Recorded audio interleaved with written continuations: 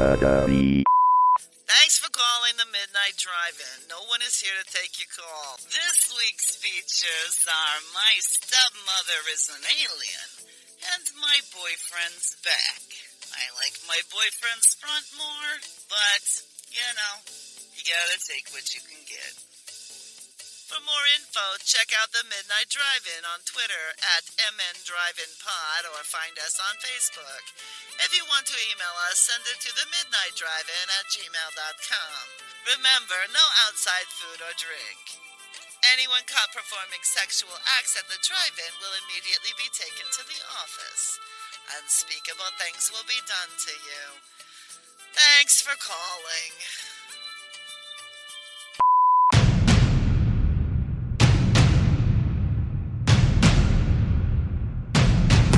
Drive away your worries and cares at this drive-in theater.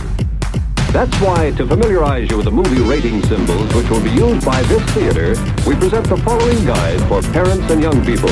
X, no one under 17 admitted. Apologize if you pick up a bunch of pops and background noises because my other microphone was being such a shit. I'm using my portable lapel microphone. Okay. Because the sound quality, fortunately, right now is better, even though it's the lowest quality microphone I own. Yeah, I'm getting a little pop here and there, but most certainly. But yeah, it's completely unavoidable. I have to do everything I can do not to breathe in the direction of this thing. Yeah. Because, like I said, it'll pick up everything. Right. Did you do anything fun this week? Nobody shut out your windows or nothing? Nope. New car's working good. Didn't have to beat any teenager's ass for even looking at your car? And I'll tell you one thing that fucking drives me nuts. Our neighbors keep parking way too fucking far. I started parking on the street in front now since that happened. And my neighbors park two cars in front of the house and pull way too fucking far forward, and then I have to back my car and all awkward just to fucking park in front of my house. Shit drives me crazy. I mean, it would be so fucking easy for them just to park 3 feet further back. Man, you should go over and tell them about it. I'm sure they'll be reasonable and totally I doubt it. Accept your criticism. Yeah, instead what I've been doing is my new car has a backup sensor, so I've just been backing right up on top of the person's car, so they've got to Austin Powers their ass out to get out of parking in my yard. So they're sitting over at their house. Figure it out. Yes, so they're sitting over at their house being like, that motherfucker. He always backs up into our car. How dare he park in front of his own house?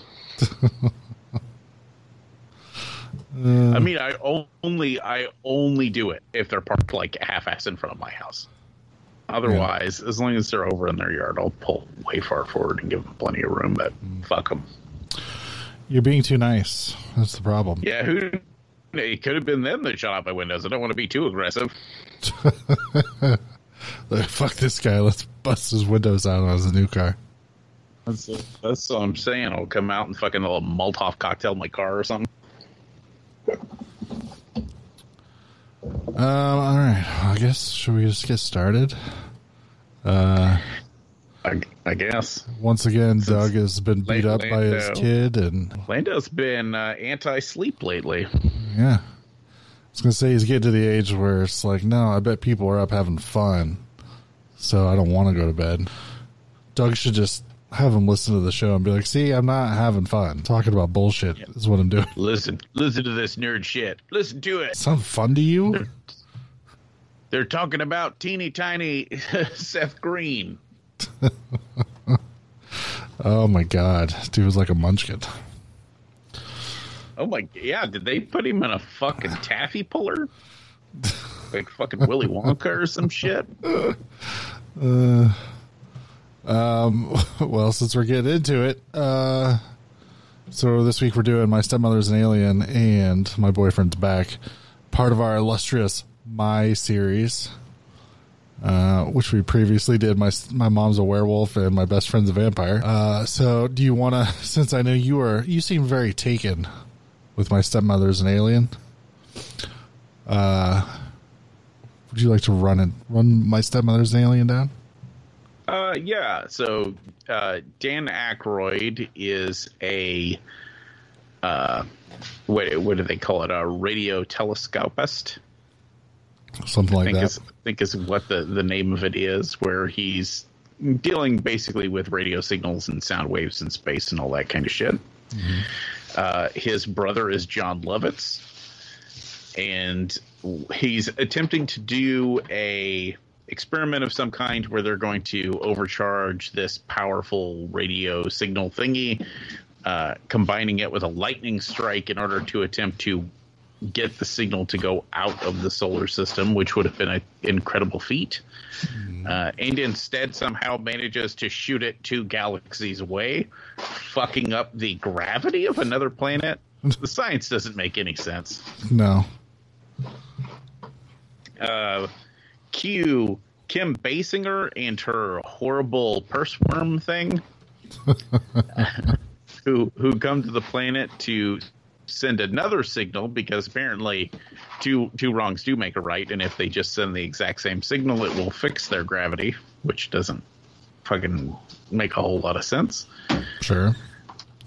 Dan Akroyd falls in love with her, much to the chagrin of his daughter, Allison Hannigan, who's so tiny as well. To be fair, I mean, he falls in love with her in like an hour. I mean, let's be honest, the way they portray her in this movie, I think most guys would have been like, yeah, she's crazy, but I don't care. Yeah, I guess I'll marry her. Right. Basically, Allison Hannigan's character figures out she's an alien. Conflict. And then we have to send the signal and save everybody and all that kind of shit. So, two things about seeing this movie once or twice whenever I was younger, and I must have watched it on TV both times, because I do not remember it being as sexually charged as it actually is. I didn't either. Thing, and maybe it's just I'm older and I kind of get Dan Aykroyd's dad humor a little better now. But it's way fucking funnier than I remember it being too. Like I was cackling, laughing through most of this movie. Like I just fucking really enjoyed most of the humor, especially the like Kim Bassinger learning about sex in about 10 minutes in a bathroom from basically just watching porn. And then walking out in that nightie and doing her weird like seduction porn walk to the bed and stuff. It just that look on Dan Aykroyd's face of what the fuck did I die? What sort of miracle have I wandered into? I just love that he kept hitting the back of his head on the wall the entire time. I also like the joke of every time they have sex, she like sneaks off and does something, and then it just pans back to the bed, and he's always asleep with this giant fucking shit-eating grin on his face. Like, just in the most peaceful sleep possible. It's funny. But yeah, so what did you think about the rewatch? I mean, I thought it was all right. I wasn't nearly as taken with it as you were, but I mean, it was fine. Seemed like it was a lot longer than I remember. It is like an hour and 45 minutes. Yeah. But the only notable thing for me is introduces the world to the TV showmance that is Seth Green and Allison Hannigan. Because I think we all believe they should have been married in real life. It also introduced the world to Kim Basinger's nipples, which are like weirdly visible for the entire second half of the movie.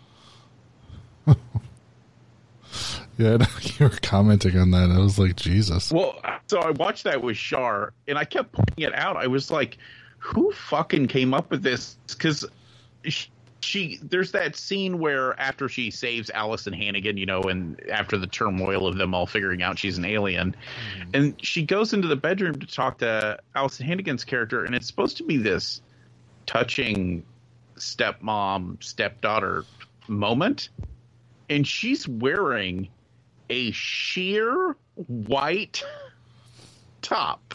Like, you can see straight through it.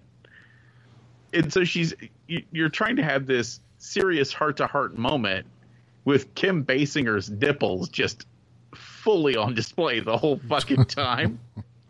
And I kept pointing it out to Char, and I was like, look at that. And she goes, I don't know what you're talking about. I can't see it. I was like, how can you not see it? Like, they are so fucking visible. It's ridiculous. Man, someone was focused in. Well, once I saw it, I couldn't unsee it. And she wears that for the rest of the movie. So from that point on, she's in this see-through sheer white top. And apparently Kim Basinger has weirdly dark-colored nipples. It's a little odd. But she's hot. But it's distracting. It's distracting for the rest of the movie because you're trying to, like, pay attention to what they're talking about in the jokes. And instead you're just staring, being like, oh. Yeah. Well, I noticed that she seemed like they may have kept the set a little chilly. Chilly, a little cold. Keeping everything at attention. I just love that this is the stuff we're focusing on. Well, and because I was trying to figure out who this movie's for, because the way it's done and the way the humor is, you'd think that this is supposed to be a family movie, but is it? Like I said, I don't think it was an accident that Kim Basinger's nipples were visible through the second half of the movie.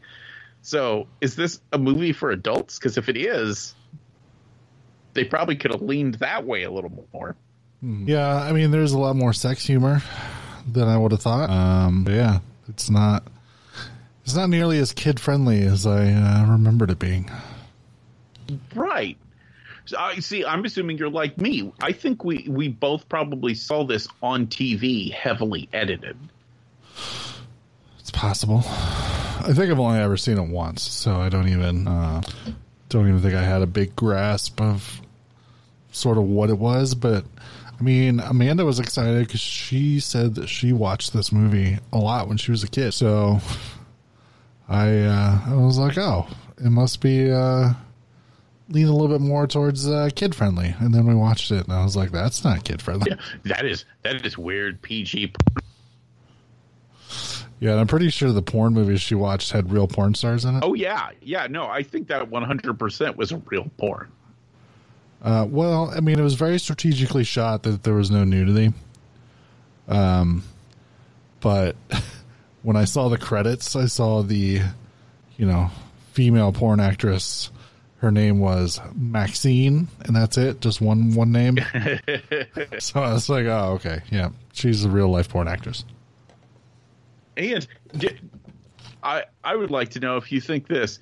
Do you think the last joke of the movie is quite possibly one of the most disturbing jokes ever put in a film? What's the last one? So earlier in the film, there was that weird thing where when Dan Akroyd and the alien fuck for the first time because she had seen in the video that there were fireworks. Somehow she generated weird fireworks. Yeah.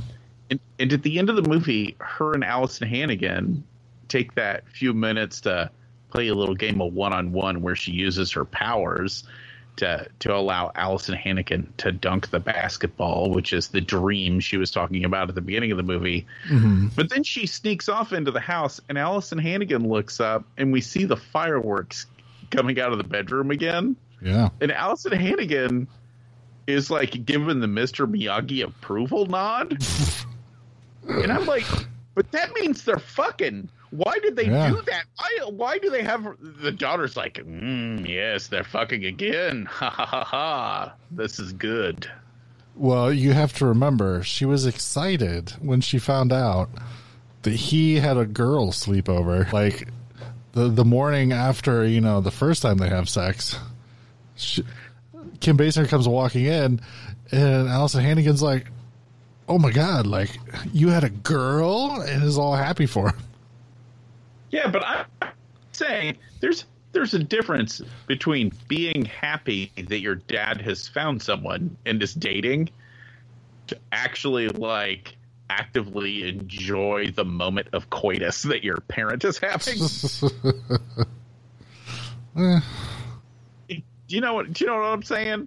I like, if my mother died, in which let's hope I perish before her, because I love that woman a lot, and my dad started dating again, I'd be like, yeah, you go, Dad. I bet that's her to your age. On the other hand, if I was sitting in the living room and I heard them fucking, I wouldn't be like golf clapping in the living room, like, oh yes, beat it up. Allow me to put on Cardi B's WAP. My friend Tim, like, his mother passed away, and then a couple years later his dad remarried. And I mean, they're like, this just happened a couple years ago, so they're older, and so for him, my friend Tim, it's weird that his dad's remarried, just because it seems weird without his mom there. And so, of course, first thing I asked him, like, do you think they fuck a lot? And he's like, no, I don't know. I don't want to think about it. Shut up. So that's what I'm saying. You should never, there should never, ever, ever be a moment in a human being's life where they have to think about their parent or parents doing it. Like, it's bad enough that most kids at some point are going to get up and be doing their weird little kid wandering around the house in the middle of the night thing and walking on their parents doing something weird. It's traumatizing enough. I don't need shit. I don't even need, if I was having sex with my significant other and I looked out the window and a fucking young Allison Hannigan is just Miyagi nodding at me, I'd be like, what the fuck? Get out of here, Allison Hannigan. You'd be like, this is the greatest night of my life. I got the okay from young time-traveling Allison Hannigan. Yeah, thank you. Thank you for the compliment, but get the fuck out of here, Allison Hannigan. Bring me middle-aged, hot Allison Hannigan, not weird child Allison Hannigan. Did it seem weird to you that the entire movie, John Lovitz keeps trying to fuck his, I guess now, sister-in-law? And the fact that Dan Akroyd's character's pretty cool about it. No kidding. I'd be like, get the fuck out of here. Yeah, I was talking to Shar. When John Lovitz kisses her at the wedding, and it's that weird, long, on-the-lips kiss, I was like, if one of my brothers did that, even if it was a joke, I would never talk to that motherfucker again. No. There would be punches handed out. That's what I'm saying. It's so fucking, it's gross on this weird other fucking level of gross. Yeah. You don't do that shit. Although maybe it's just a weird family thing. I mean, Allison Hannigan's digging her dad fucking. Brother's trying to fuck the wife. Dad seems pretty fucking cool with it all for some reason. Yeah. I don't know. I was wondering why there wasn't more blowback on that. I mean, there's a good portion of this movie where you get the direct. I mean, he almost says it where Dan Akroyd's character is like, I don't care what the fuck you do as long as we keep having the sex. It's like, but what if I do your brother? Apparently that was fine. I do like the fact that they set up the what the fuck is that fucking guy's Johnny Durante? Oh, Jimmy Durante, yeah. Jimmy Durante. They set up that Jimmy Durante thing like 5 fucking times. And then at the end of the movie where they try to like save the world by doing the Jimmy Durante, and then the guy's like, kill them all.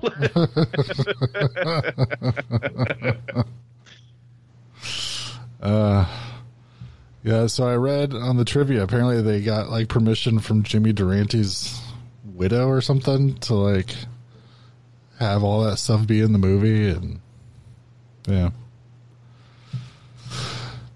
It's a weird thing to glom onto, but it is a weirdly specific reference for a whole lot of the movie to seem to be revolving around. Yeah. Fucking Jimmy Dore.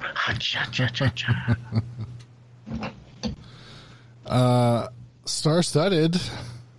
So we mentioned John Lovitz, Dan Akroyd, Kim Bassinger, Allison Hannigan, and Seth Green. Juliette Lewis is in this movie. Doesn't say a single word. Isn't it? I always find it weird whenever I see young Juliette Lewis in a movie, because she's always treated as one of the random pretty girls. And then anything past her teens, whenever you see her in a movie, all of a sudden it's like weird, freaky, skinny, sexy in that I'll probably fucking stab you crazy kind of way. Yeah. You know what I'm talking about? Oh, like, totally. You do not think of adult Juliette Lewis as one of the pretty girls, you know? Yeah. It is. It definitely is that. Yeah, I could probably have sex with her. She would, cut me with a knife like multiple times while we were doing it, but it might be worth it. You're like, she plays crazy in a lot of movies. She does it just a little too good. Well, she's a Scientologist, so that should tell you just about everything you need to know. No one should ever tell me that again about anyone. All that does is ever make me sad. Yeah. Like, fuck. Another Scientologist. Yeah, trust me, I was pretty bummed when I found out Jason Lee was a Scientologist. Right. Because I really like that dude. And, yeah. Sorry, just 1 second. Would you take her out with you whenever you go back out there? She keeps rubbing on my microphone cable. Last thing I need is her to fuck up my other mic. Yeah, fucking cat. Told her. Anything else about this movie? Oh man, I'm trying to think. The problem. See, this is the problem with Kim Basinger's nipples. They like fucking. They drew so much attention while I was watching this movie that I was like, "Fuck, I can't remember anything that happened in this fucking movie now." It's funny. I remember laughing a lot. Maybe the biggest problem is they're attached to Kim Basinger.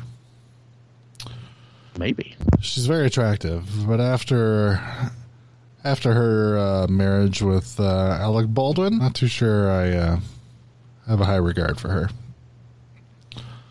Not too sure I have a high regard for him either, but you know what doesn't go together? Baldwins and high regard. Hey, like, Billy never hurt nobody. Listen, don't get it twisted. I think the Baldwins, for the most part, even the lesser Baldwins, are all pretty fantastic actors. Mm-hmm. They all just also ooze douchebag. Yeah, completely. All right. Well, I guess that takes us to my boyfriend's back. Hey now, my boyfriend's back. So we are introduced to Johnny, who is our main character. And he's been in love with this girl that I can't tell. Does she live like across the street, or I don't know. Geography is not this movie's strong point. Small town. Small town. So he's been in love with her since like first grade. He wants to ask her out for prom, but of course she's in a on again, off again relationship with a douchebag named Buck. Anybody named Buck is a giant douchebag. Named fucking Buck, unless it's Uncle Buck. And then even he's a douchebag. He's just a really fun douchebag. He's just a lovable douchebag. So he, Johnny's kind of upset because he never really gets a good chance to ask her if she wants to go to prom. Buck is played by Matthew Fox from Lost fame. And one of his little henchmen is Philip Hoffman, as he's listed in the credits. And Matthew McConaughey, once again, fucking star-studded movie. They're all the funny thing though is all these fantastic actors are all relegated to these minor parts. Yeah, Matthew McConaughey is just a guy in a movie theater. Has one line. Do you remember the name? The guy who plays the doctor. What the fuck is his name? I don't know. He's one of those guys.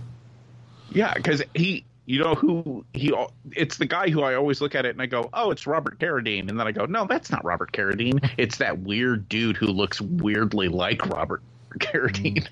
See, I thought he looked a lot like Joe Dante. Oh, yeah. So that kind of weirded me out.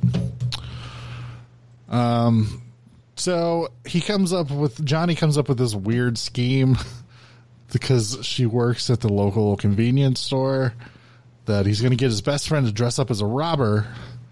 And he's going to go in, and then his best friend will come in and, like, stick up the place.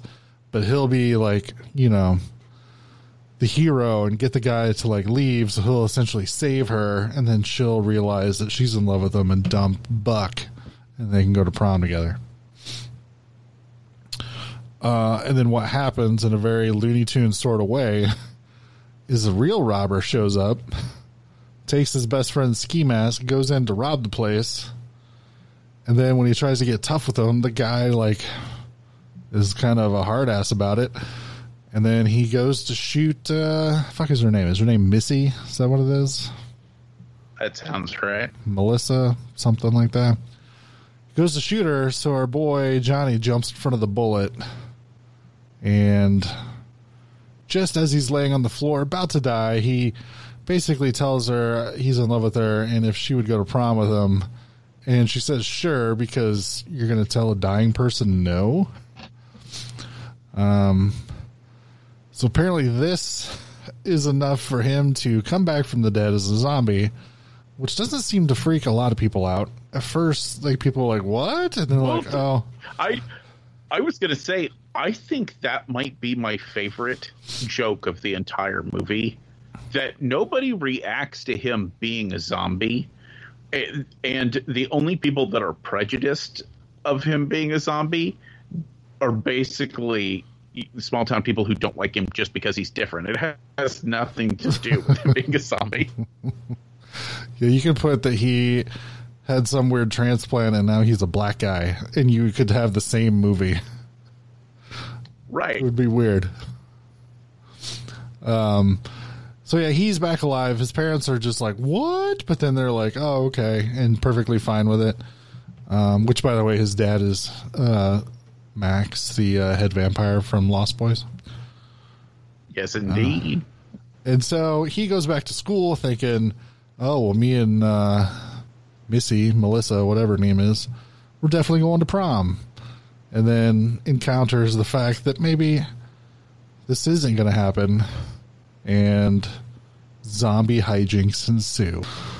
So what did you think of My Boyfriend's Back? I had a lot of fucking fun with it.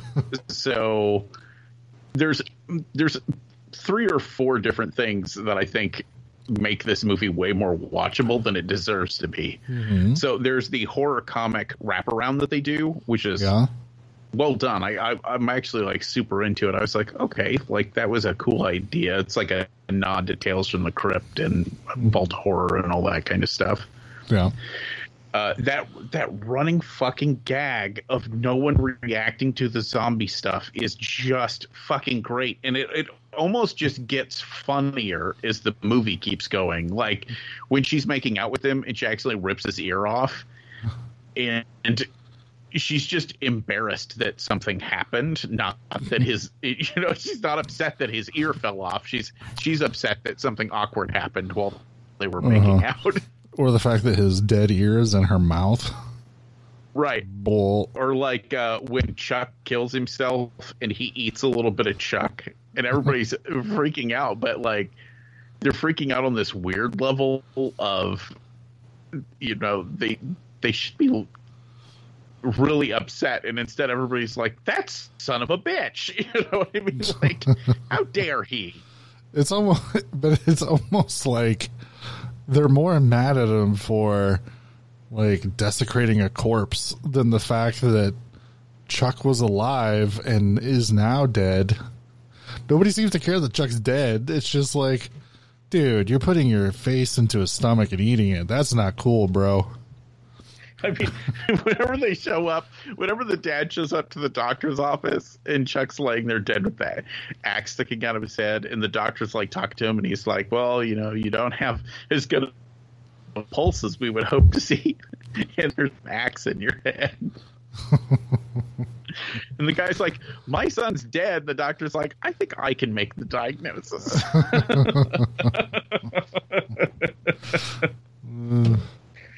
Because once again, it's that weird, what the fuck would you even call it? It's almost like surrealist humor. Yeah, I don't know. It's just this tone of voice type thing that makes it so fucking funny. The same thing with with Zombie Boy's mom, where, you know, at first she's a little nervous, but then immediately she's just full bore into okay with it. Her son's a zombie now, and he needs to eat human flesh, and she's gonna make that happen. Fucking bodies just start showing up. That's what I'm saying. She abducts a child and has the child like sitting on a bed of lettuce in the kitchen. Yeah, the fucking guy in the fridge. He's like, "Where'd you get this?"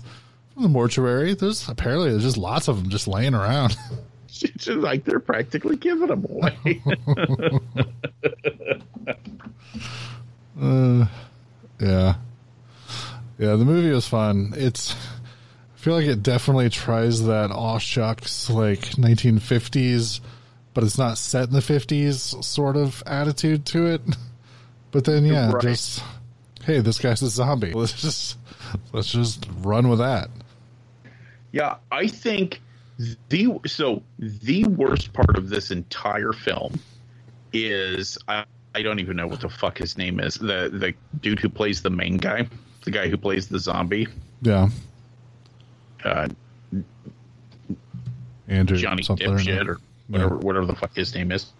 He is the worst actor in the entire film. Aw, poor Johnny. I mean, listen, he does okay, but I think the problem is they accidentally casted this movie really, really well. It makes him look terrible. Because when your side characters, your shitty side characters are Philip Seymour Hoffman and Matthew McConaughey, and you know what I mean? Mm-hmm. Like, everybody fucking nailed it. And Missy's what the fuck is that actress's name? Because she was in the Fright Night sequel, right? Tracy Lind. Right? Am I crazy? She was from Fright Night 2 and a bunch of other stuff. She was from Fright Night 2. Yeah. And she was in Class of 1999, which we reviewed. Yeah, that's what I'm saying. She was in a ton of B movies. Yeah. Her face is real fucking familiar if you like stare at it long enough. You're like, I know her from somewhere. Well, the funny thing is, Andrew Lowry, the main character, was also in Buffy the Vampire Slayer the year before. Which, when I was thinking of movies, I'm like, yeah, this and Buffy seem like they would go pretty well together. Yeah, they kind of would. I don't know. Like I said, I don't. Something about the humor in this movie works really, really well. But I think humor is such a subjective thing. I'm sure 9 other people could watch this movie and be like, "This is really fucking stupid." Yeah, I'm sure Doug probably hated this. I don't know. I just kind of get it. Or like the scene where they come to basically kill him after Chuck's dead, and the dad and all of his cronies break into the house. And they're all talking, and eventually the mom like shows up with a shotgun, and she's still like smiling and doing her weird mom voice, and she's like, "I will fucking shoot you." And he's like, "You wouldn't shoot me," and she's like, like shoots up, and she's like, "Try me, motherfuckers."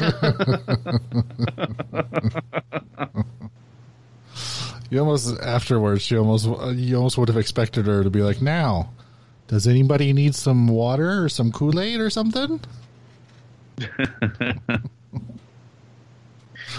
It's so say I don't know. It's just so fucking funny. And then the fact that the abducted child they had in the house turns out to be his other son. That dead guy was gonna eat me. It's so good. Yeah, it was fucking. I'll tell you what. I think if I wasn't looking for Philip Seymour Hoffman, I don't know if I would have recognized him. Oh my god. He's such a fucking ogre in this movie. Like, right? And that just the way he's wearing that baseball cap, and in fact, he's doing like a fucking redneck guy voice. I'm gonna fucking kill you. Yeah, he was so funny. I was just like, Jesus, he's like a fucking troll or an ogre or something. He's got a really fucked up looking like face, and yeah, the way he's got that baseball cap and just his general like body language is this entire movie. Yeah, it's so funny that he's the "I'll kill you" guy, and he, Philip Seymour Hoffman's so tiny. He's like, he's a little dude. Yeah, but I feel like he's just got that. He's got that little guy rage that you could believe it. Right. This movie's so fucking funny. I mean, a lot of it, like, I think the ending is a little dumb. Oh, for sure. I don't particularly like him coming back. Mm-hmm. Although the knocking over the coffee joke is pretty funny. Now he knocks over the coffee. Well, and even whenever he's in heaven, they're like, he slips on a pot of coffee, and he's like, what? He was supposed to fall on coffee? Yeah. Sometimes there's little snafus like that. Yeah, I love that they're just like, yeah, somebody fucked up, so we're going to give you a chance to go back and redo it. And then he still ends up getting shot. Which is funny. I don't know. I just I wish the movie would have ended with him dying at prom, because that's actually kind of a pretty, I mean, I think it's overly sentimental for a comedy. Sure. But it's a pretty apt, good ending. Like, he gets to dance with her and then he dies. You know what I mean? Like, that's yeah, that's what he came back for. Yeah, I would have been fine with that. A lot of people wouldn't, probably, especially in 1993. They would have been like, "What?" I do like the first little bit of where he's in heaven and like the gate guy is berating him. He's like, when you die, you're supposed to come straight here. You're not just supposed to muck about for 4 or 5 days. I like the gravedigger too. Whenever he first comes back from the dead, the guy's like, "Oh yeah, you're an undead. Yeah, you live in the graveyard now." He's like, "I'm not going to live in the graveyard." He's like, "Well, you can't go outside the graveyard." Why not? He just takes off running. He's like, "You're undead, man. Come on now." I don't know if you noticed, because it was kind of hard to see, but I read the trivia beforehand that Missy actually lives in this movie in the Nightmare on Elm Street house. Oh yeah, she does. Yeah, you only get like one like real good shot of the house, and otherwise, if you miss it, you could easily not tell. But since I knew, I was paying attention, and then every time they'd show like her bedroom window or something, I'm like, oh yeah, that's totally the Nightmare house. Yeah, I was gonna say it's funny because I have this horrible thing. I cannot recognize that house without the red door, which is funny because it wasn't red in the first movie. Right. That's what I'm saying. Yeah. But once they started doing the red door thing, I was like, that's the major feature of that house that always sticks out in my head. Well, anything else about Is My Party? About My Boyfriend's Back? I think I really highly recommend that. Yeah, it does have a weird, fun sense of humor to it. Right. I think it would be a good, if you had like a girlfriend that was okay with dumb humor and horror stuff, it would be a good like date night movie. Mm-hmm. Just because it's funny, it's not over serious, and it's a little sentimental at the same time. Did your lady watch it with you, or was it? She did. She watched that one with me. I didn't know if, since the dude's ear fell off, if that might have been too much. Nope. Actually, that one she made it through. I think the only part that she was like, was the part where Chuck hits himself in the head with the axe. Not his bloody stomach after he's eating him? Nope. One of the reviews I read for this was like, it's weirdly gory, and I was like, I don't think you know what those words mean. Like, this is not a gory film. Yeah, I don't. There's a couple little gross out. I think the gross the grossest effect in the entire movie is whenever his nose is off. Mm-hmm. Because for some reason on that particular effect, they decided to like put viscera and stuff on the inside of it. And like cartilage, you know what I mean? Like the ear just looks like a fake ear. The nose actually looks like somebody's nose got ripped off. Yeah, I found that some people who are not super into horror movies have a different sense of what gore means than we do. Somebody asked me once if a movie was gory, and I was like, no, it's not gory. And then we watched it, and they're like, you lied, that was totally gory. And I'm like, what are you talking about? I'm like, there was like 2 scenes of like any actual blood in it. And he's like, yeah, that's gory. And I'm like, you're ridiculous. That's not what gory means.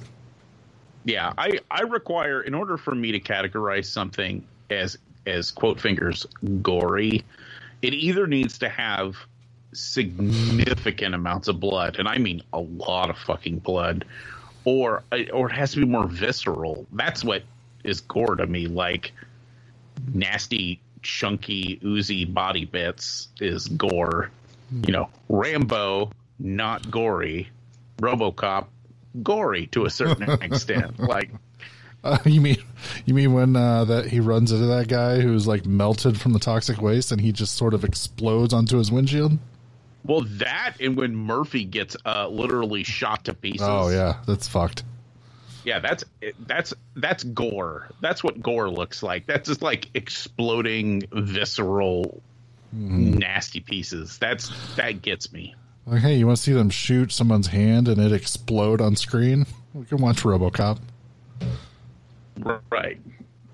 Yeah, but something like Rambo that's bloody. There's quite a bit of blood and quite a bit of violence. It's not gory. That's not what gore is. Yeah, I agree. I think it also has something to do with a reaction. Like gore is supposed to kind of evoke that reaction, you know, if that makes sense. Thanks for calling the Midnight Drive-In. No one is here to take your call. For more info, check out the Midnight Drive-In on Twitter at MNDriveInPod or find us on Facebook. If you want to email us, send it to themidnightdrivein@gmail.com. Remember, no outside food and drink. Anyone caught performing sexual acts at the drive-in will immediately be taken to the office. Unspeakable things will be done to you. Thanks for calling. This may be the shortest episode ever. Did you watch anything this week? Luckily, I watched a couple things. Okay. Number one, I started rewatching Breaking Bad. Nice. Because I never finished it. I only watched like the first 2 seasons. Yeah. And I trailed off and lost track of it. I hate watching episodes of something on TV. You've been spoiled. I don't know why. Well, not just spoiled. I even had that problem like before streaming was a thing. I'm not going to dedicate a specific hour of my life to watch one fucking episode of one TV show. I don't give a shit how much I like that TV show. You know what I mean? Like it's not. I got other shit to do. Sure. I like waiting till the series is out on even back then, get it on DVD and then sit down and watch the whole thing. Not to mention shows like Lost and stuff off where every single episode has to end on a cliffhanger. Because then I'm annoyed, and I feel like to me cliffhangers feel like I didn't get the whole story. Like you ripped me off. You didn't give me the ending. That doesn't bother me. As long as we're getting that answer within a certain time frame, I'm fine with it. I suppose, especially series, but like season finales, whenever they end on a cliffhanger, I think are the worst. Because it's TV. You never know if that show's going to get canceled. And do you want that to be your legacy, that you ended your fucking show on a fucking cliffhanger? Yeah, but there's some where people threw like the biggest fit over The Walking Dead when Negan showed up and we don't know who died until the next season. And I was like, people, calm the fuck down. It's The Walking Dead. It's not like it's not getting renewed and it's not going to be back. They probably already shot the opening for the next season. So relax. And then they were upset when they did find out who died. I know. What? Come on. It's just like, well, you wanted to know. I was going to say, that comic book and the show were always good for one thing. They didn't give a fuck if that's the character you like. and I take that back, unless it was Norman Reedus. Oh, yeah. He'll never die. In which case they would rather just... I don't know what the deal with that particular character is. I think that they're like, suburban housewives will no longer drink Bud Light and watch the show if we fucking kill off That's true. Reedus' character. If you'd been to Horror Hound probably about 5 or 6 years ago when he was there signing, and all these people, you're like, you don't belong at a horror convention. You saw this was happening, and you're like, I'm going to go just to meet Norman Reedus. And they're walking around with T-shirts that say Mrs. Norman Reedus on it and stuff. It's like, Jesus. Or Mrs. Daryl Dixon, I think some of them said. And I'm just like, he's a fictional character, right? Yeah, people need to chill the fuck out. My friend was getting offended because he's like, I see people walking around, and it looks like their wife. And she's got this shirt on that says, like, Mrs. Daryl Dixon. That's just horrible. And I'm just like, dude, calm down. Man, that's probably her hall pass. Yeah. I don't know. I mean, I hate that shit for an entire other reason, but that's because I think The Walking Dead ruined horror conventions. Oh, it totally did. I've said that for a while. But I say they're not. But I say they're no longer enjoyable.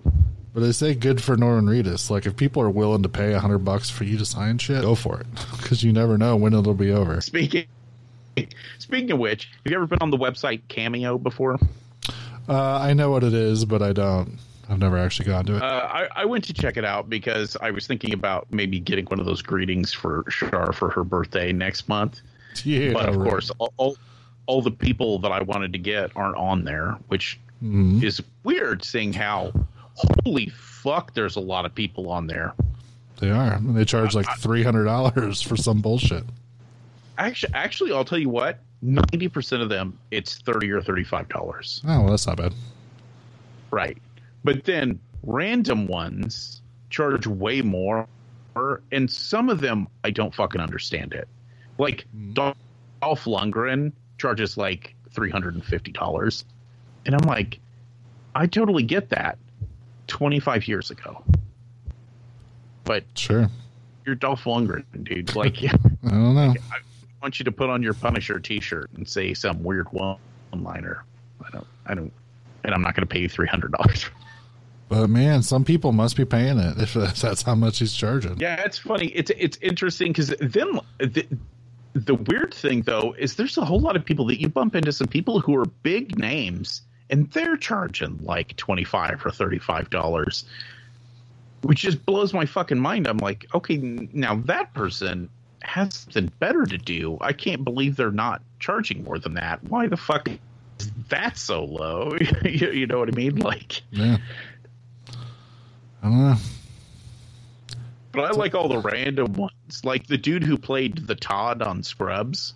You can have him do one, which that's fucking delightful. Yeah, There's ones that inappropriate. There's some people who I guess just don't put much thought into it, but they just show their buddies like, yeah, my wife paid $300 and this guy from this thing that we watch on TV, like, I don't know, say it's like, hey, look, this guy from Sons of Anarchy wished me a happy birthday. My wife paid him like $300. It's like, that's not worth $300 to have some guy from Sons of Anarchy to say hi to you on your birthday. Right. Definitely not worth $300, but totally worth $35. So I think those people are on the money. Like, you know, if somebody got me Tony Todd to like fucking put on a Candyman trench coat and tell me happy birthday, I'd be like, hee hee hee. You know, sure, totally worth $35. I'd save that shit to my computer and rewatch it all the time. On the other hand, if somebody paid Tony Todd $200 to do that, I'd be like, oh, you spent way too fucking much money on Tony Todd. Let's see. Oh, Tony Todd's not on here. That's a I've bummer. bumped into that guy at conventions. You could have just bought him a 6-pack of beer. Okay, here we Super go. chill, bro. So now you've opened this can of worms. Now I'm looking. Tons of wrestlers. Every wrestler. Brian Austin Green from Beverly Hills 90210. How much do you think he charges? Hasn't really been relevant in forever. Last big thing he was in was Sarah Connor Chronicles. Ugh. But it's 90210, which drives up the price because those are the type of fans that would pay way too much. I'm going to call it $100. Oh, sir. $500. $500. Yeah. Fuck that. Or you can get Priscilla Presley, who, sure, actress. She was in the Naked Gun movies. But, she got underage married to a rock legend. You can get her for a steal at $150. Tell me that's not worth it. I know the thing that was pissing me off is all the people I was like, oh, this person is certainly on there. We're not, which was really weird. I was like, I bet Clint Howard's on there. Because he's the type of dude that would be like, $100, I'll do something funny. Nope.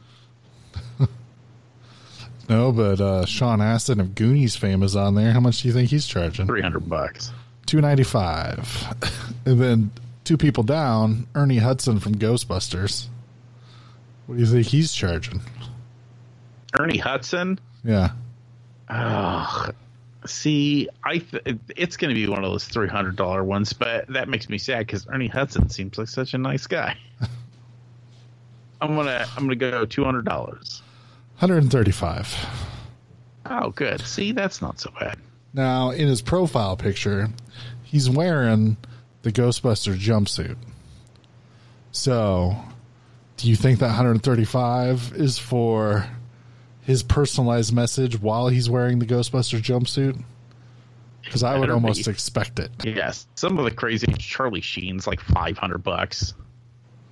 Yeah, no thanks, Charlie Sheen. Ooh, Judd Nelson, $200 though. Why spend $200 on him when you can have Meatloaf for $100? That's funny. You could have Gilbert Gottfried for $150. I do fucking love Gilbert Gottfried. Or even Mark McGrath for $99. Ooh, Chumley for $60. My god. You can get fucking Fred Stoller for $20. What's Fred Stoller? Fred Stoller, oh my god. He was a regular on Scrubs and on Seinfeld and stuff. He's kind of real famous for his that way guy. he talks. Yeah, he just like a whiny. Yeah. See, that would probably be worth $20. Right, totally worth $20. Oh. But some of them are weird because you'd think that they'd be way more like. So David, I can't pronounce his last name. Koechner. Oh, David Koechner. Yeah. $200, right? But that dude's fucking famous, like in steady work. When you get Tom Arnold for $125. I was gonna say the other thing you have to be careful about is there's a lot of impersonators, so you gotta make sure you're not getting an impersonator. Oh, here we go. You can get the goop for $175. Nice. Well, I know that because they talked about it on Last Week Tonight about how sometimes you have to get famous people to say stuff for a certain generation, otherwise they won't listen. So they paid Steve Guttenberg multiple times on Cameo to read facts about wearing a mask or something out. That's really funny. But you can get John Schneider, Dukes of Hazzard fame, $400. Is that the one that got in a bunch of trouble? I don't know. Maybe. If so, I don't remember. Or if you're wondering, how do I feed my dead husband to a tiger? You can get Carol Baskin for $299. Ugh. I'm sure she'll tell you. You could get Gary Busey to yell random nonsense at you for $350. Oh, well, there you go. All right. I can't look at this anymore because I'll just do this all night. You're like, I'm just hiring all these people. Yeah. You can get David Faustino, Bud, from Married with Children for $50. Well, there you go. I bet I wonder if I could put a movie together over Cameo. Like, look, I got a $10,000 budget. What kind of stars can I get for $10,000? I just need you to read this one line in front of a green screen and just do that over and over and over again. Yeah. Oh, see, here's another insane one. Andrew Dice Clay, right? Oh, Used to be $25. Pretty famous, right? Made a couple movies, didn't do so well. I know he's still pretty popular in a couple foreign countries. But you're saying $20, about $2.99. Fuck no. I'm not right. Not paying $2.99.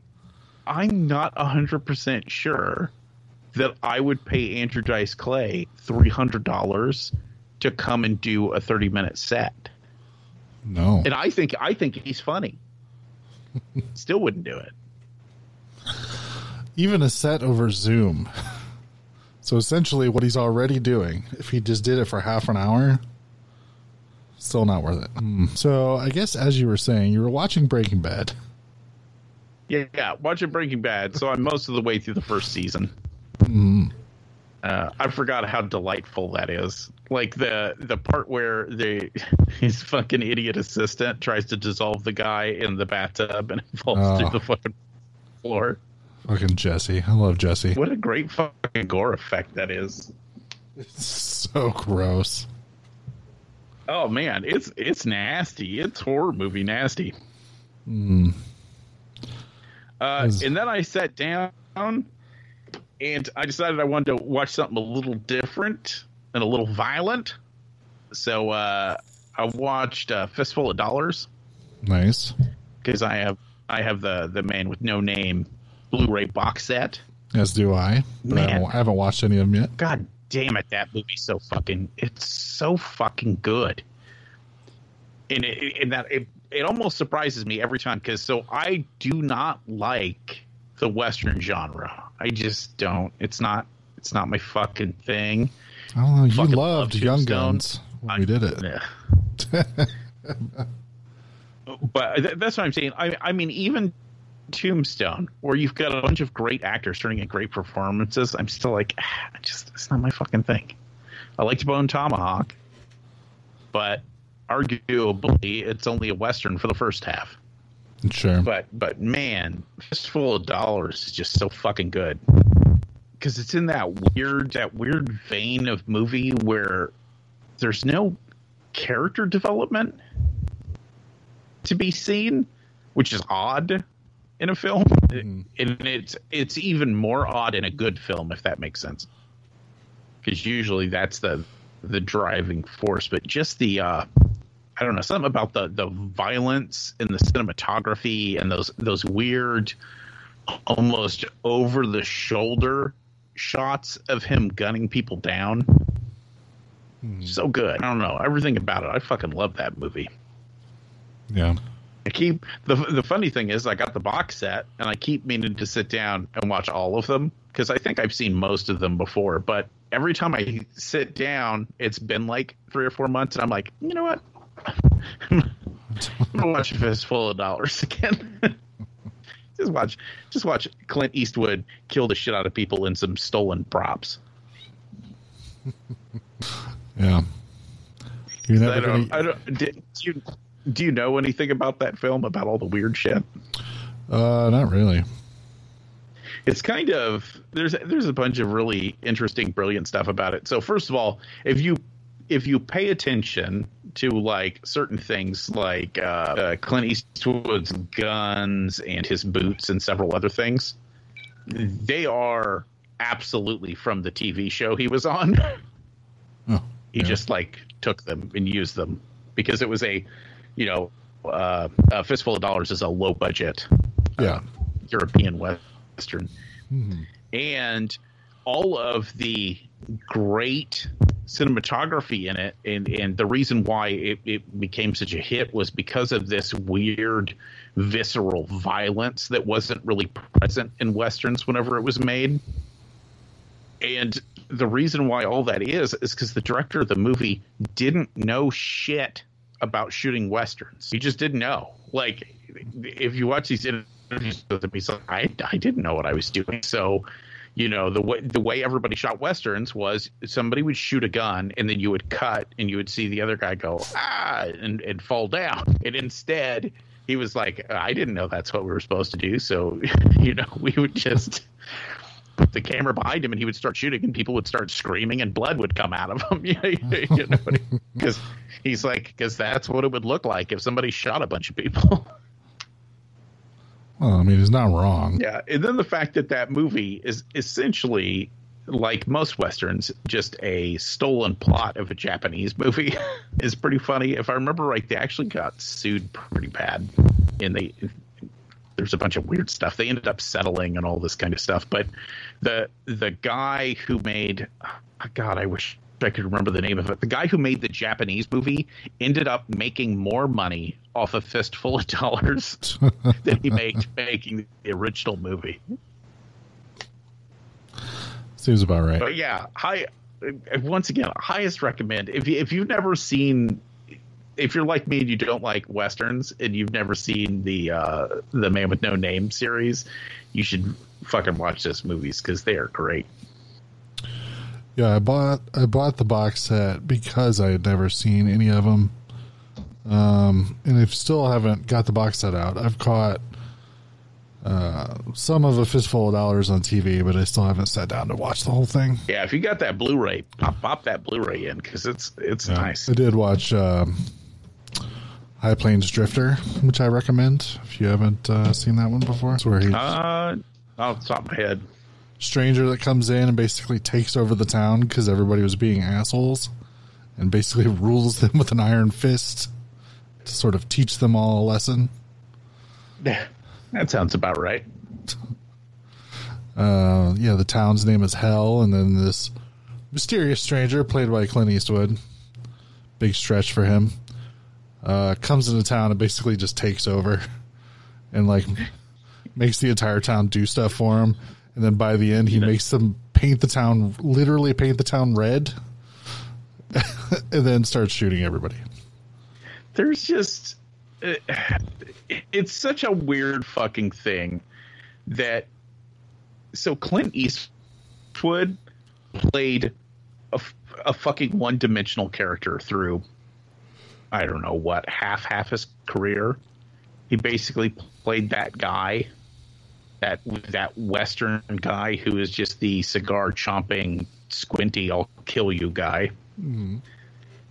Which is so weird to think about because he's such a fucking great actor. He's a great actor and he's a fucking amazing director. It's always weird to think about somebody who is so locked into one thing for so long and you want to be like, you guys wasted his fucking career because he could have been just one of the greats, and instead he's that Westerns guy that directed Mystic River. You know what I mean? Like Dirty Harry. Yeah. Did you watch anything else? That was it. That's all I had time for this week. All right. Well, I watched a couple things. Joe Bob had a sleepover summer special on the other day. Nice. So they showed Slumber Party Massacre 2. I was guessing that one. Which I only caught part of. And then he had Victor Crowley on, which is the fourth Hatchet movie. And pretty much had like the entire cast on in a slumber party setting. That's crazy. That's pretty new, isn't it? Yeah, like 2018? 2017. Yeah. Huh. I was gonna say that's a little new for a Joe Bob. Yeah. But I think it's new to Shudder, so I think it's a cross promotion type situation. Like I said, the entire cast and the director Adam Green, who I'm a fan of, was on, so I gave that a watch, and still think it's probably the worst of the four, but it's not terrible. It's just I really like Hatchet 1s a lot, and then I really like Hatchet 3, So then when they did Hatchet 4, they shot it in secret, and they had a very, very, very small budget. So they literally shot it on a set. So I feel like it's just, it doesn't have the fun production value that the other ones had. So it just kind of bums me out. I'm hoping we get another one with a bigger budget. That I've actually only ever seen the first one. Yeah, it's one of those ones and I liked it. I keep meaning to watch the rest of them, but it never fucking crosses my mind. Yeah. Well, I thought 2 was pretty good. I mean, 2 was okay, and then I thought 3 was pretty good. And then I was excited for this one. And like I said, I think just some of the limitations didn't help it. So, which is a bummer, because I know they shot at least one of them actually down in New Orleans, and it worked really well. The first one, I think they shot a lot of it in California, but at least hid it in such a way that it looked really good. I don't know. So, yeah. I don't know. If you have Shudder, you can watch the Joe Bob version, and that's kind of fun. So, they talk about a lot of the weird stuff in it because, so like I own it on digital because I bought it when it first came out because I'm a completist, and I knew there was nudity in it. Then when they went to show it, they were commenting about how there was nudity in the movie, but it had to be cut out for this version, and they were going to find out why. And when they asked Adam Green about it, apparently, in the usual fuckery, because in the movie there's a guy doing a book signing, and this girl comes up, does the whole sign my boobs thing and pulls her shirt up. And then right after her, this gross internet troll looking guy walks up and tells him he wants to sign his dick. So he whips his dick out. And of course, the guy's not going to sign. He's like, what are you, a homophobe or something? And then, whatever. And apparently they were told by whoever that with these streaming platforms, if you have male nudity in it, as in junk, you cannot be featured on the new release featured section or something like that. So they decided, well, if we have to pull the male nudity out of it, we're pulling the female nudity out of it too. So they took the one shot of boobs and the one shot of dick and just took them both out. So I weirdly agree with that. Yeah, no, I mean, he talks about if you're going to censor one, censor the rest. Fuck them. Yep. Yeah. No, he said that he was making a point by having the male nudity in there in the first place. About how the girl pulling up her shirt, everybody's like, ooh, and then the guy whips out his dick, and everybody's like, no, what are you doing? So yeah, if they're going to make, him take out one, they're just going to get rid of the nudity altogether. So it's weird. I thought we were at a point where you could just release your shit on streaming and then, not have to worry about censorship and shit, but apparently it's still a problem. So we'll see. I think the problem is I think whenever streaming became a thing, everybody saw it as a haha, we're finally getting rid of the gatekeepers. Mm-hmm. And I don't think what anybody realized is they were actually just going, ha ha ha, we're installing new gatekeepers. Yeah. Pretty much. Instead of having a few giant tyrants, now we have 1,000 little tyrants. Yeah. So, I mean, if you're into that kind of stuff, check out Joe Bob, Victor Crowley. If anything, it's worth it. Like he said, he has pretty much the entire cast as much as possible. And then Adam Green, the writer and director, on. So you get to hear lots of stories and fun stuff. So worth a watch. The other movie I watched, we were bored and we were looking for something fun to watch. And we saw, since we have HBO and Showtime, sometimes we check the premium movies to see, what's been added since the last time we checked. If there's anything we were wanting to see in theaters and just didn't get around to, if anything popped up. And we were looking for something, and we saw the movie Stuber was on there, which what movie? Stuber. So, Kumail Nanjiani, the pretty hilarious Indian comic. Yeah. He's an Uber driver. And gets a weird request to pick up this guy who is a police officer played by Dave Bautista, good old Dave. And Dave just had LASIK eye surgery, but then got a call that this drug dealer, gangster, whatever guy he's been after for like years because he killed his partner,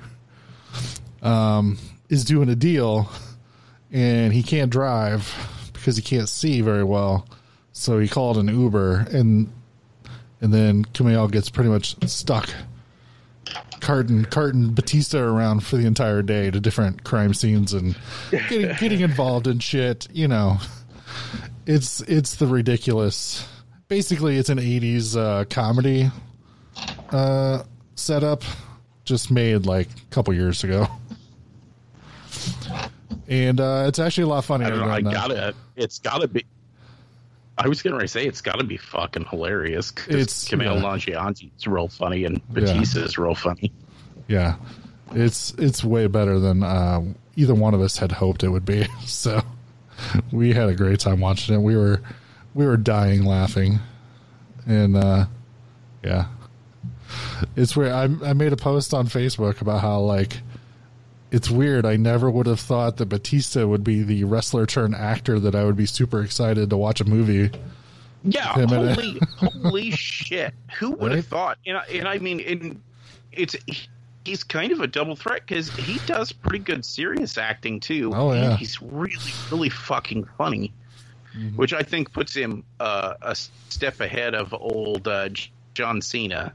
Oh, for sure. Because I haven't seen John Cena do any dramatic acting that I was like, oh, that was really good. But anytime he's in like a comedy being a fucking idiot or an asshole, you're like, okay, that's really funny. Yeah. Yeah, now Dave can do both. If you watch, was it Blade Runner 2049?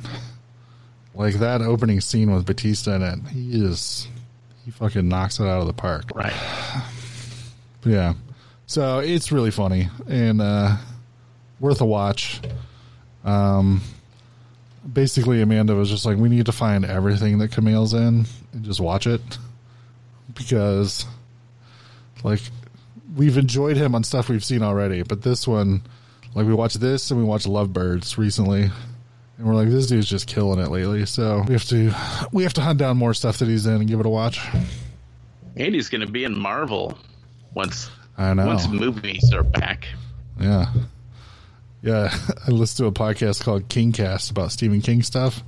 And they have people come on and talk about their favorite adaptations. And he was actually on the very first episode. Which movie was he talking about? And they commented about how since nothing's going on, all he's doing is sitting at home just getting ripped for his Marvel movie. He's gigantic. Have you seen pictures of him? Oh, totally. I've seen it. It's like incredible. Yeah, Kumail did The Running Man. That's what it was. Oh, nice. Yeah. No, he's totally ripped. Like, it's incredible. It's pretty funny is that they were doing some interview and he got a bunch of slack for this, that he was doing an interview and they asked him how he got in that shape. And he basically was talking about, like, people shouldn't look at that and be excited because it's unrealistic. And people were like, of course you can. You did it. You just work out. And he's like, yeah, but, like, I'm an actor. I literally had a personal trainer and a dietitian and all the hours of every day of my life to work out to be shaped like this right now. Yeah. And he was like, and even then it's kind of miserable. Yeah. That's what I commented when they did the first Ant-Man movie. And Paul Rudd's never been, like, out of shape, but it's obvious that he got in, like, really good shape for that movie. Right. And then he did the Wet Hot American Summer. What is it? First 10 years or 10 years earlier, whatever the first one was. And he was still on Ant-Man shape. It's It's the first day of camp. First day of camp, that's what it was. And he was still in Ant-Man shape, and there's a point where he's making a point, and he does push-ups. And I commented, I'm like, those look like the easiest push-ups I've ever seen anybody do, because he's still got that Ant-Man muscle going on. Right.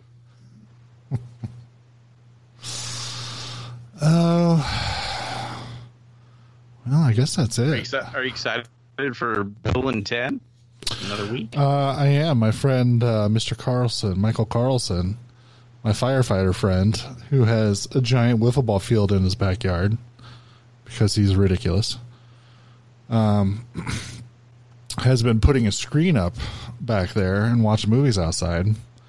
And I actually got a phone call from him today asking if we wanted to come over next Friday when it drops and watch it out on the big screen, almost like backyard drive-in style. And I was like, fuck yeah, I do. So I can kind of... I wish I could come to that. I can kind of actually see it like in a drive-in setting instead of just renting it on VOD. So...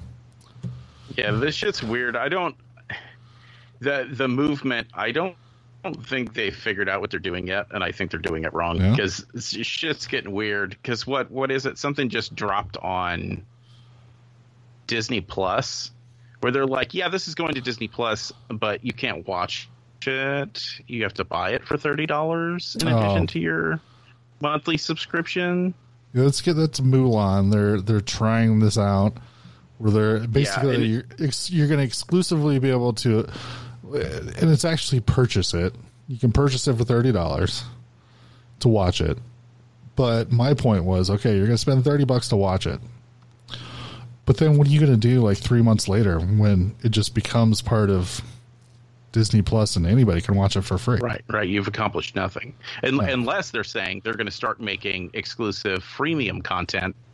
Yeah. In which, if that's what they're going to do, I'll drop my fucking subscription and they can go fuck themselves. Yeah. I mean, don't get me wrong. Disney did a great thing by making it so cheap. Mm-hmm. But I'm not gonna. I ain't playing those fucking games. No, like it's either a subscription service or it's not a subscription service.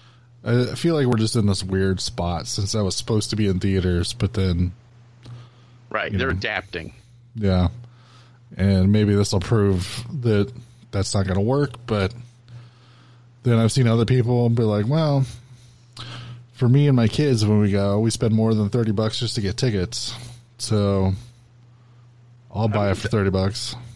That's what I'm saying. I mean, certain things, they like hit me in the right spot. Like on Vudu, fucking Bloodshot went on sale, after they were done with their, renting it for $20 shit. They were like, you can buy it for $14. And I was like, sold. Haven't seen it yet. Brand new movie. I don't give a fuck. I'll spend $15 on a movie. Oh yeah. Yeah, when they were doing the whole you can rent The Invisible Man for $20, I was like, I'm not doing that. But then when they were like, oh, well, you can buy it for $15, and I was like, oh, okay, I'll buy it. No problem with that. I'm just not paying you $20 to watch it once and then be like, well, it's pretty good. Maybe I'll buy it. Somebody was, I was talking to a few people about that, and they were like, that's insane. You go to the movie theater all the time, and you spend that much money to go to the movie theater. And I wanted to be like, yeah. But so the movie theater provides me a big screen, a state-of-the-art sound system, and they clean up after me whenever I fucking leave. Mm-hmm. I'm paying for all that stuff. Like, I like the movie theater. I'm paying to use their movie theater. Like, only part of it is me paying to see the movie. Yeah. But if I'm spending $30 at home, I'm spending twice as much to not get any of that stuff. Fuck that. Like, I would rather wait a year and buy that movie for $15. Yeah. Yeah. I agree. Here's a brief glimpse of some of the truly fine pictures we've scheduled in the near future. All right. Well, I guess for next week. So it's my turn to pick movies. As I'm looking at this movie list, it's dwindling. It is dwindling. And I feel like because of that, I mean, it's just time. It's just time to pull the trigger. I think it's finally time for Masters of the Universe and Cyborg. My God. Doug's not going to believe it when I tell him. He's going to be mad. He's going to be like, I can't believe. Turn your key, sir. Turn your key, sir. Yeah. Oh man, that's crazy. I can't believe that's coming off. Yeah, it's been sitting at number 2 on the list, which means it's been there since we created the list. Whenever we started this, 140 episodes ago. I think it was the first one. I think it was actually the first one we came up with. It's possible. So there's only one before it, which is Street Fighter and Mortal Kombat. That'll have its day, but not today. And you know what? That might be the week after. Oh. A little sneak preview, maybe. Keep that fucking that Van Damme going a little bit. That's true. One just bleeds right into the other. Yeah. So we're going to do Masters of the Universe, the first attempt at He-Man that, I don't know, for all intents and purposes, went off the rails. See if it has any redeeming quality. And then followed up with Cyborg, which has a weird connection to Masters of the Universe. We'll talk about next week. The tones. God, I own Masters of the Universe on DVD, but I don't think I've watched it in 20 years, maybe. That's crazy. That's one I actually rewatch that every once in a while. People have their problems with it, but I enjoy it. We'll see how it goes. They've been working on another movie like forever. It's been scrapped so many times. Yeah. And now it looks like Kevin Smith's doing a He-Man cartoon for Netflix. Yeah, a revival cartoon. Yeah. Which supposedly is going to be a direct sequel to the not the original series, because the original series, didn't really have a continuing plot. Yeah. But that the first revival series where they finally gave it an arc. Oh yeah, the one Cartoon Network did. Right. If I understand correctly, it's that. It's just going to continue that story. Nice. I need to go back and watch all of that. I remember enjoying it, and then something happened. I don't think I had cable for a while, so I ended up missing it. And then I watched the Thundercats reboot and was actually enjoying it. And then the story was real good. I fucking hated the artwork. Yeah, I think that's about where I was too. But I remember just being like, "Oh man, they're fucking like changing all this shit," but then being like, "Oh, well, this is actually pretty good." But yeah, the sort of anime style animation they did with it, I remember not being a huge fan, but I dislike it. I dislike the anime look of stuff. Uh-huh. I just wish every once in a while we could get like a traditional like Western style animation. Mm-hmm. It feels like it's dead. Like it's been dead since the 80s. Like that's just not a thing you can have now. Yeah. Your choice is anime or something that's animated in that what the fuck is it called? Like the flash art style. The like they do with Archer and all those shows. Oh yeah. Which once again, and that's fine too. Like it's got its place. I like what I like, and I wish they would do that. Yeah, one of the things I liked that they were doing with like the DC animated stuff was they were taking comic runs and then adapting the art style to the artist who worked on that run. Yeah, which is kind of smart. Yeah, and I kind of liked how they were doing that, but then they kind of went away from it and just gave everything sort of a generic anime type feel to it. Oh, see, right back into the pooper. Please remember to replace the speaker on the post when you leave the theater.